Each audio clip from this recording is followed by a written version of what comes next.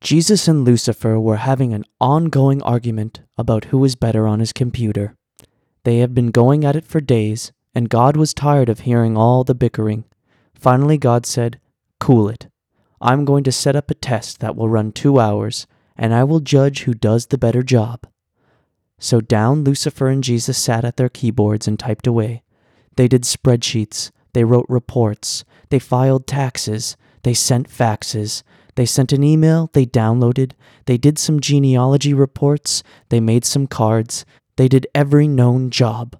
About 10 minutes before their time was up, lightning flashed across the sky, thunder rolled, rain poured, and of course, the electricity went off. Lucifer stared at his black screen and screamed every curse word known to the underworld.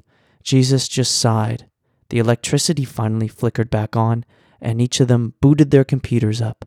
Lucifer started searching frantically, screaming, "It's gone! It's all gone! I lost everything when the power went out." Meanwhile, Jesus quietly started printing all of his files from the past 2 hours out. Lucifer observed this and became very irate. Wait, he must have cheated. How did he do that? God shrugged and said, "Well, Jesus saves."